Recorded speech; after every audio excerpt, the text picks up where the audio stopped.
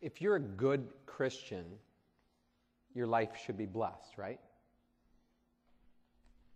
If you go to church every Sunday, make sure the kids are in Sunday school, and obediently live the Christian life, you should expect blessing in your life, right? If you follow the way that God wants you to live, He will bless you with a successful career, bulging bank accounts, straight-A kids, a nice house with 2 brand new cars in the driveway, and one of those barbecue grills that's bigger than a minivan, right? You can expect a good life now when you're putting God first, right? Well, that's kind of what Peter was thinking. He had just confessed that, right before our text, he had just confessed that he believed that Jesus was the Christ, the Son of God. And because of that confession, Jesus commended him and said, Peter, you're a rock, and you're going to be a leader among the disciples. And on that confession of faith that you just made, I'm going to build my church, and nothing will be able to overcome it. And so Peter was flying pretty high at this point. I'm on Jesus' team, and life is going to be good now, and nothing will be able to stop us. But then, verse 21, from that time on, Jesus began to explain to his disciples that he must go to Jerusalem and suffer many things at the hands of the elders, chief priests, and teachers of the law, and that he must be killed and on the 3rd day be raised to life. Okay, so you know who I am. But now you need to know what I'm here to do. I must go to the cross. It's time for me now to go to the cross. This is something that I must do. There are no other options. In fact, it is why I am here. And so from this point on, from the time that Peter had just made that confession, you are the Christ, the Son of the living God, from this point on now, that cross is going to loom large over Jesus and his disciples.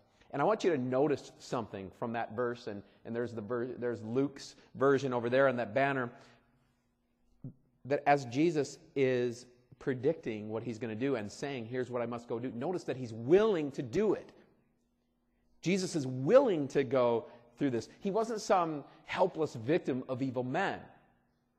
Out of love for us, Jesus was determined to take the road to the cross.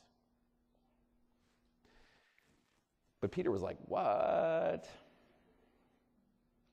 What cross? Verse 22, Peter took him aside and began to rebuke him. Never, Lord, he said, this shall never happen to you. I don't know. Would any of you want to take Jesus aside and rebuke him? I think Peter got a little bit too comfortable with Jesus here after Jesus just commended him for his confession of faith. I think Peter started taking his leadership role just a little bit too seriously, and he takes it on himself to set Jesus straight. A cross, Lord? What do you mean a cross? I don't think I'm going to let that happen to you, okay? Not if I can help it. I'm not going to let that happen. A moment ago, Peter was speaking under the inspiration of the Holy Spirit. But now his inspiration was coming from somewhere else. Peter got caught up with that same way of thinking that affects us today. Right? Okay, I follow Jesus.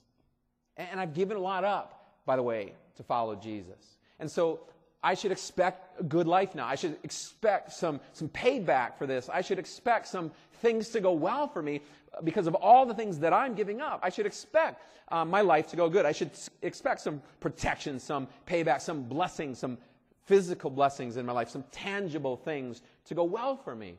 I should expect that that's going to happen. I ain't going to no cross. Okay, Jesus, we aren't going to the cross.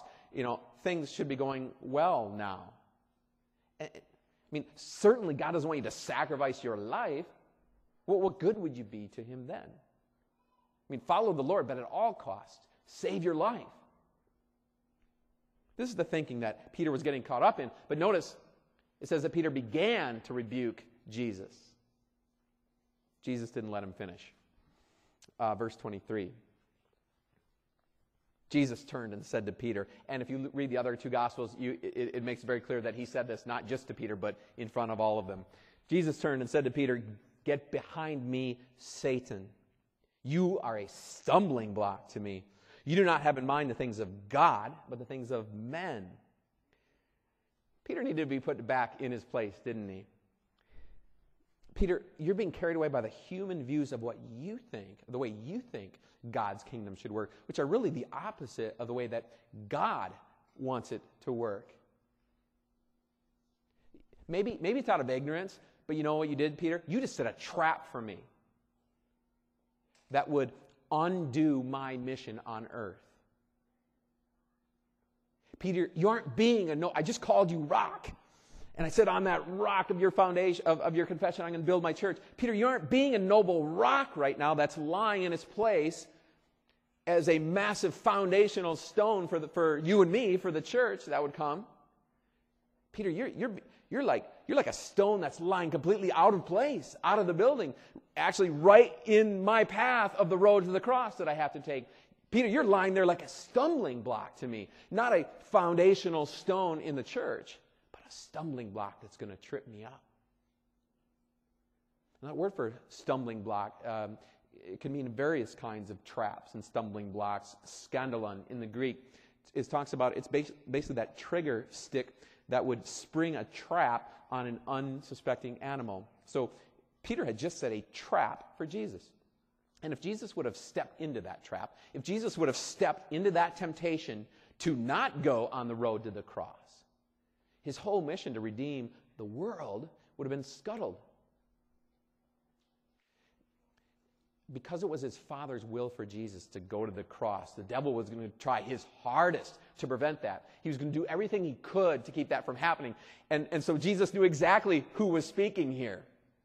And so he said to Peter, "Get behind me, Satan," which are his exact words that he spoke to Satan a little bit earlier, those 40 days in the wilderness when Satan came and tempted him. "Get behind me, Satan." Jesus does not mess around with the temptation to sin. And we can learn from this. The best way to deal with temptation is to get it out of our sight immediately. Put it behind you. The longer that we let temptation sit there in front of us, the harder it's going to be to overcome. And often the toughest temptations come from our friends. See, because friends, they care about us, right? And so they want to protect us from hardships.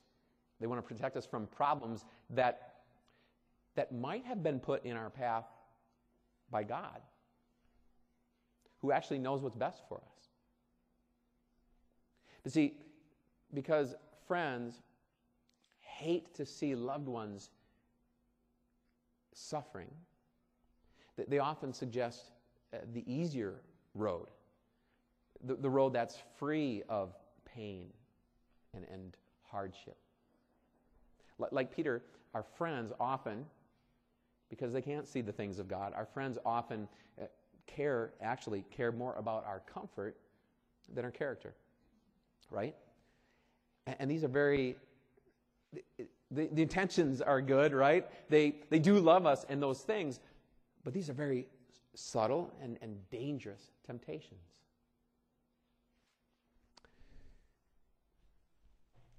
Look at verse 24. Then Jesus said to his disciples, "If anyone would come after me, he must deny himself and take up his cross and follow me." Peter had just done the opposite, hadn't he? Instead of denying, or instead of saying no to himself, he said no to Jesus. He said no to Jesus, and he tried to pull Jesus away from his destiny. Now, Christ's own cross was looming large at this point. He's now on that road to Jerusalem. It was looming large. And what his disciples needed to be doing here was taking up their crosses and following him. Friends, the cross that we carry looms large right now in our lives. That cross we carry for Christ looms large. Now, the cross, and it's why we have one here. It's why it's in our name, Cross of Life. It's why it's the focal piece of our worship area. The cross, and maybe some of you wear it around your neck. Maybe you have it in your home, your car, various places, right? The cross is the symbol that we identify Jesus with. The cross is where Jesus was put to death to pay for our sins. And so when we are brought to faith in Jesus as our Savior, we take up that cross and we publicly identify ourselves with Jesus.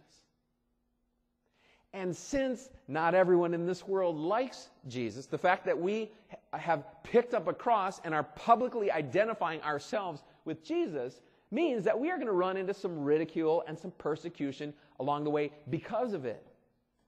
Okay, being a Christian in this world is not going to help you become wealthy or comfortable or successful. It's often the opposite.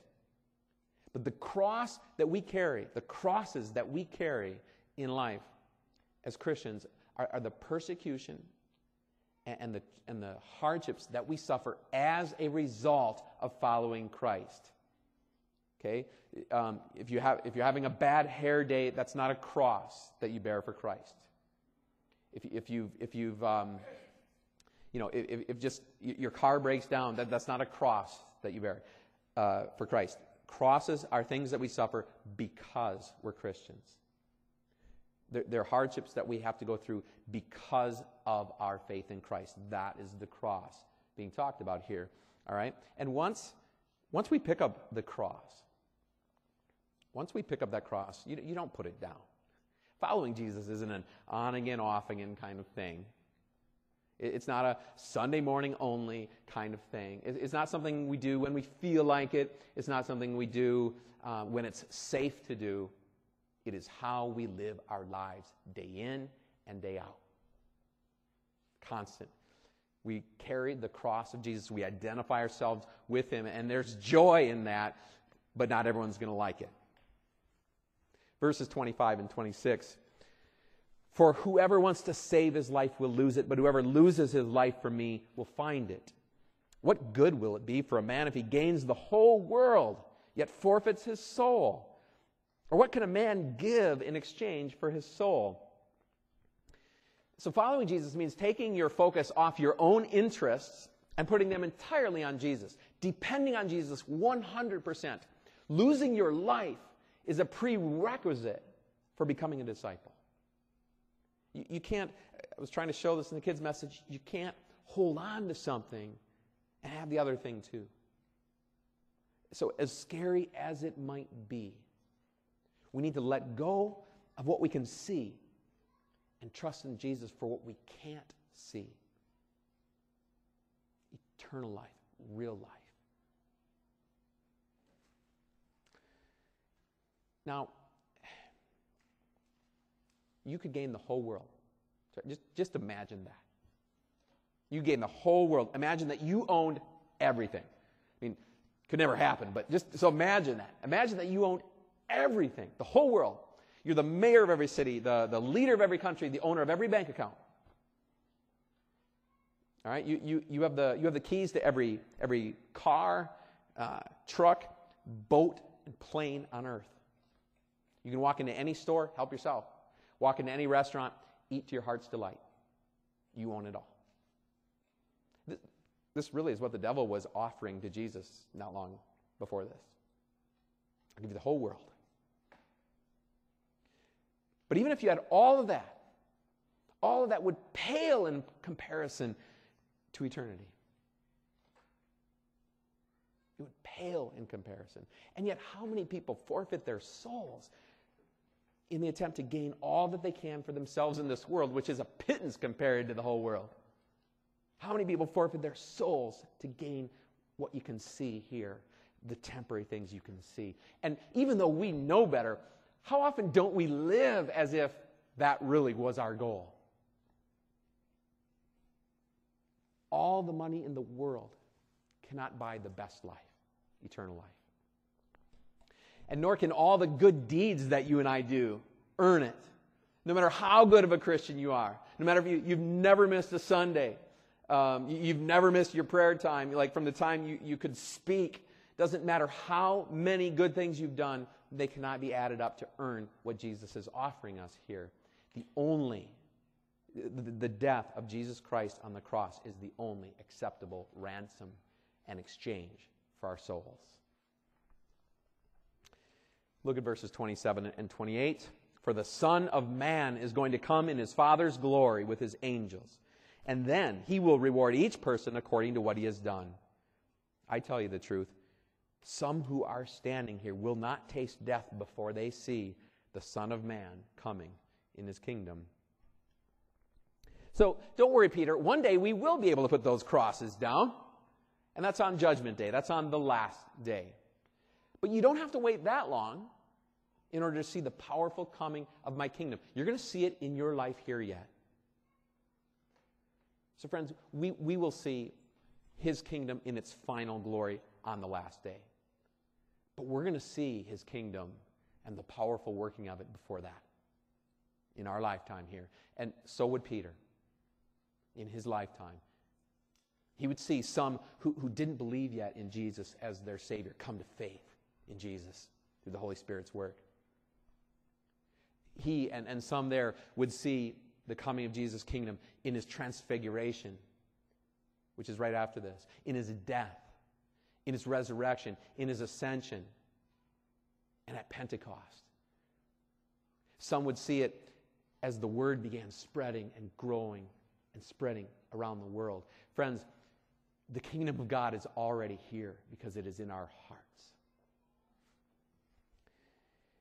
The cross then also looms large as it fills us with joy for an eternity. So, friends, don't fear the cross. Okay, our third part here is we're talking about how carrying that cross and the fact that it looms over us is not a bad thing. That cross fills us with joy for an eternity. So don't fear the cross. Don't let the cross put a bad taste in your mouth. The cross is how your sins were taken away. The cross of Jesus gives you forgiveness. It gives you life with God. It is a cross of life. The cross fills us with joy because it gives us the greatest news in the world. So let's rejoice that the cross looms over us. Let's rejoice that we live in the shadow of the cross. And let's help that loom over others by picking it up, identifying ourselves with Jesus, and taking his kingdom to the world. Some time ago, there was a TV commercial showing a man going over a large waterfalls in a kayak. And he goes screaming all the way to the bottom as he kind of bounces off the rock walls of the canyon and then finally plunging all the way down into the waters below. And then the camera pans over to a couple standing there by their SUV who was watching the whole thing. And the guy turns to the girl, shakes his head, and says, "What was he thinking?" I think that thought must have crossed Peter's mind when Jesus said that he had to go to Jerusalem to suffer and die on the cross. What is he thinking? He is the Christ, the Son of God. What's he talking about going to Jerusalem for? His enemies are there, and they're waiting for him. What's he thinking? I can't let this happen. But Peter missed the good news, didn't he? Yes, Jesus would be rejected. Yes, he would suffer much at the hands of his enemies. Yes, they would succeed in taking his life. But on the third day, he would rise again. On the third day, Jesus would be declared the victor over sin and death.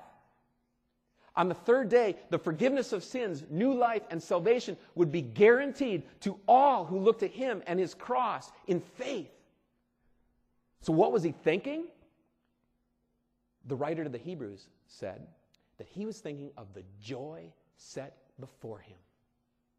The joy of heaven for you and me. What was he thinking? He was thinking of you and me. He has been from the beginning. When he created the world in all of its splendor and beauty, he was thinking of you and me. When he wrote his law on our hearts, his beautiful rules of right and wrong that are designed to help make life better, he was thinking of you and me. When he sent his only Son to come into this world and show us how to live, he was thinking of you and me. And then when that only Son of his carried a cross up a lonely hill and died to pay for the sins of the world, he was thinking of you and me again. And when they laid him in a tomb, and then when he rose from the grave, and when he invited sinners to lay their burdens down and find real rest in him, he was thinking of you and me. He's always thinking of you and me. He was even thinking of you and me when he rebuked Peter for having in mind the things of men instead of the things of God. And when he called on us to take up our crosses if we're going to follow him, he was thinking of you and me because he knows that if we fill our minds with the things of man instead of the things of God, if we start living our lives for the comfort of this world instead of for an eternity with God, that we will veer off the road to the cross and lose the only life that matters. And so he shows us tough love because he's always thinking of you and me. He leads us to realize that, like Peter, we have sinned and we have let our Lord down. But then he leads us to the forgiveness found at the cross. He calls us to live a life that isn't always easy here to live, but daily reminds us of the beautiful life that is coming.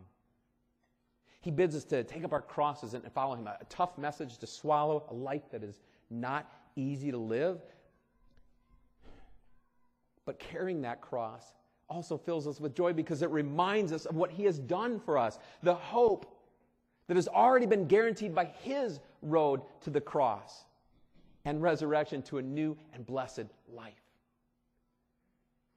Jesus endured the cross and scorned its shame because of the joy of Satan's demise and sin and death's defeat and our salvation. We can do the same. We can count it all joy when we lose a job or miss out on an opportunity to advance our careers because we dared to live our faith in front of others. We can count it joy because we know what is waiting for us. We can count it all joy when our investments aren't paying out as well as others who've been cheating the system. And we can count it joy because we have a living Savior who knows our needs and will provide for us. We can count it all joy when he has put a challenge or a change in our path that requires us to step out in faith. And we can count it joy because he will provide the means. We can count it all joy when the world does whatever it will do to us because we are disciples of Jesus. We can count it all joy when they pour their hatred out on us, bomb us, take our wealth, steal our freedoms, rob us of our dignity. And we can count it joy because we know what is waiting for us when we finish the race. I don't have answers to every trial that comes your way. I'm not going to pretend that I do. Like Peter, I sometimes wonder, what is he thinking? Giving this to me now. What was he thinking? Placing this hardship at my feet now. I don't always know. But this I know. Blessings are not found in a life without the cross. Blessings are found in him who has traveled the road to the cross for us. They are found in him who still holds his cross's victory before us. A victory that guarantees our own. And so when I look into Jesus' loving face, I don't have to wonder, what is he thinking? Because I already know he's always thinking about me and you. Amen. And the peace of God, which transcends all understanding, keep our hearts and minds through faith in Christ Jesus. Amen.